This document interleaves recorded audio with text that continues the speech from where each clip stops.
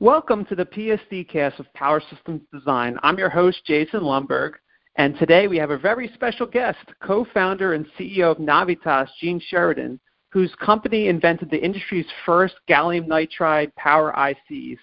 So welcome to the show, Gene. Thanks, Jason. Nice to meet you. Yep. Now, for the classicists among us, Navitas means energy in Latin, which should give our listeners an idea of your company's nucleus. But for those who don't know, can you give us some brief background on Navitas? Sure. Navitas name was selected intentionally to describe the new energy that we're bringing to energy markets, namely power electronics, as we lead a high-speed revolution with our GaN-based power electronics. GaN allows you to switch power devices up to 100 times faster, which can have a disruptive impact on the density, size, and even energy savings of power electronics. Right. Now, what actually led to the development of the industry's first GaN power ICs? Yeah, it's a very good question because I think the starting point was actually the building of a really unique team. I almost look at it as ingredients. We have a very unique combination of talents. We started with experts with silicon power discrete understanding, but also analog IC driver skills in the silicon world, but combine that or mix that with GaN material and device experts, and then finally mix that with power supply or system architect experts. It's the mixing of those ingredients, so those unique talents that we put together, and then focus that team to look at the opportunity and the challenge of GaN from a systems perspective, not a device perspective, not a technological perspective, but what's holding back and what could maximize the value and enablement from GaN. When we put that all together and looked at the problem from a systems perspective, we uncovered some very big challenges and some very big opportunities. So number one, GaN is very exciting in how fast and efficient it can be, but it's also very difficult to drive and control at those very high speeds. And number two, the bill of materials costs or system costs were very high, limiting customers' adoption. With our systems approach and that unique set of skills that we assembled with Navitas in the early days, this led to the invention. Over a relatively short period of time, once we had that team, once we understood those problems and looked at it from a system perspective, within 6 months we had invented the industry's first GaN power ICs that simultaneously solved both the challenge of how to drive and control GaN fast, as well as how to do it extremely cost-effectively from a systems view. So would you say the speed and the efficiency are the primary benefit to customers? Like if you had to give like a short pitch, that would be the case? Exactly right. So the speed and efficiency work together. You have to have them both. The speed makes power supplies smaller and cheaper, but you have to deliver higher efficiency to reduce the heat that is dissipated if you're actually going to shrink the system while also delivering energy savings, which can be critical to a lot of applications. So the integration that we created leads to speed, unprecedented speed and efficiency, and the combination of those two brings you all of these system-level benefits of cost, simplicity, density, and energy savings. Okay, good.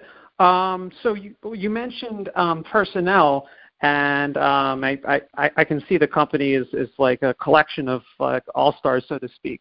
But let's focus on you specifically for a second. So I saw that you were the CEO of Bridgeco and VP and GM of a little company called International Rectifier, which I think our listeners probably have heard of.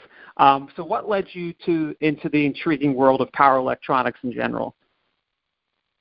Yeah, I think International Rectifier and power in general was interesting to me largely for two reasons. One, IR offered a very unique technical and managerial multi-year training program they called the Rotation Program. And select college graduates were given the opportunity to work in multiple fields that can be customized to the individual to not as more than a training program, as a hands-on experiential-based program in which you really worked as a product engineer, worked as a design engineer, a sales engineer, technical marketing, and I was able to customize technical and managerial training experience and career advancement that built a foundation that allowed me to learn many aspects of the company very quickly. So that was very fun, very attractive.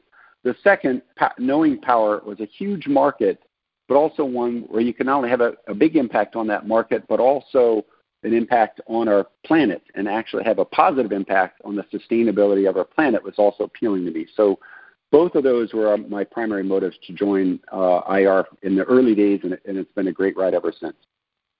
Mm-hmm. And you did sort of just touch on this, but like your company Bio noted that you kind of got experience in the trenches, so to speak, and you experienced all the different roles, engineering, manufacturing, sales and marketing, so you have a very versatile background. So how important do you think it was for you to experience such different perspectives across the spectrum?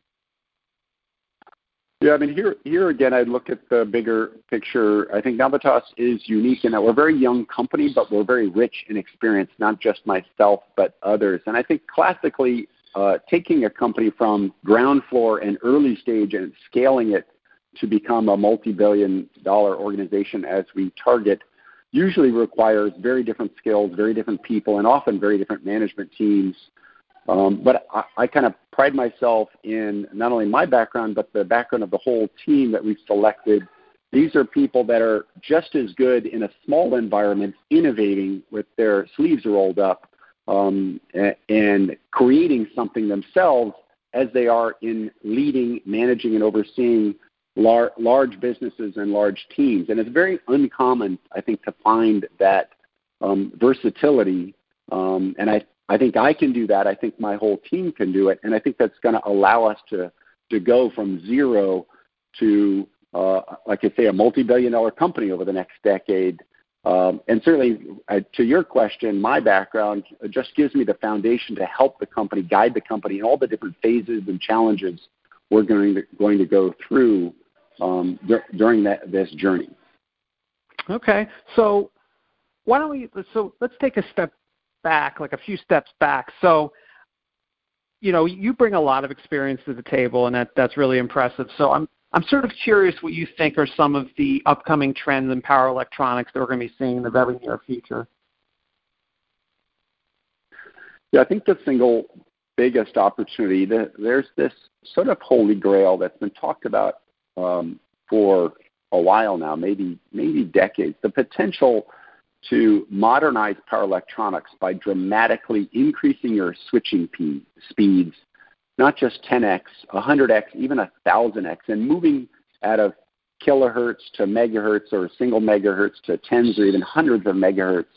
When you do that in a switching power supply, you have the potential to dramatically miniaturize the power electronics or dramatically increase the power density, but it has to, as we said earlier, be delivered with increasing energy efficiency. And that is extremely hard and almost defies the laws of physics, which is why it's been a goal, but an unachievable goal thus far. That is actually now happening. It's happening at high voltage power electronics with the use of wide bandgap technologies such as GaN, and by solving the remaining cost and application challenges as GaN power ICs do, you can make 100 times faster switching converter that actually improves energy efficiency. But it's not just the GaN. You have to combine that with soft switching or resonant topologies. You have to combine it with advances in high-frequency magnetics. All of these things have come together to create this perfect storm, and this is decades in the brewing to make that possible. So it's not just a GaN. You have to combine GaN with soft switching, topology innovations, and high-frequency magnetics, and all of these pieces of the puzzle have gotten to the point that they're not only technically feasible but commercially viable. This is also happening in low-voltage power electronics, not using gallium nitride, but actually CMOS silicon has now advanced through Moore's law to be so good that it can be applied to low-voltage power electronics and allow DC to DC converters to switch at hundreds of megahertz, 1,000 times faster than a traditional 1 megahertz DC to DC converter. When you combine that again with resonant or soft switching topology advances and high-frequency magnetics, actually coreless or air core magnetics now become a possibility.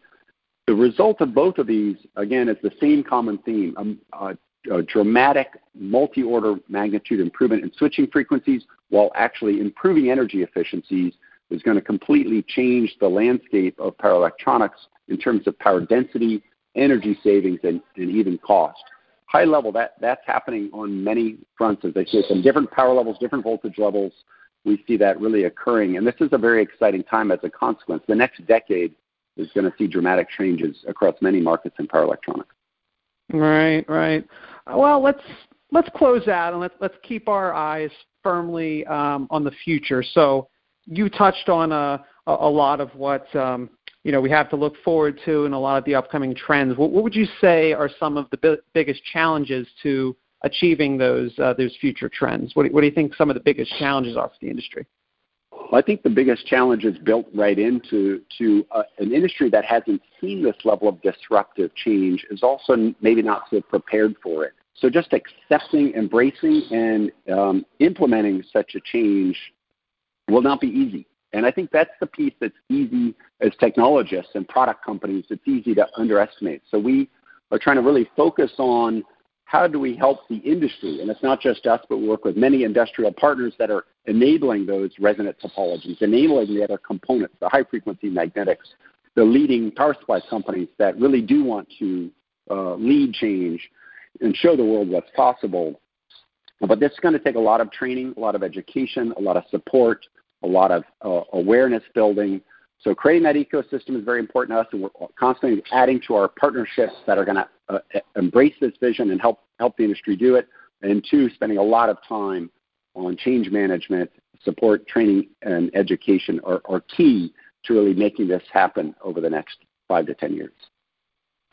Okay, that sounds great, Gene. Well, that wraps up another PSD Cast, and I want to thank you for your time, Gene, and to our listeners, thanks for tuning in.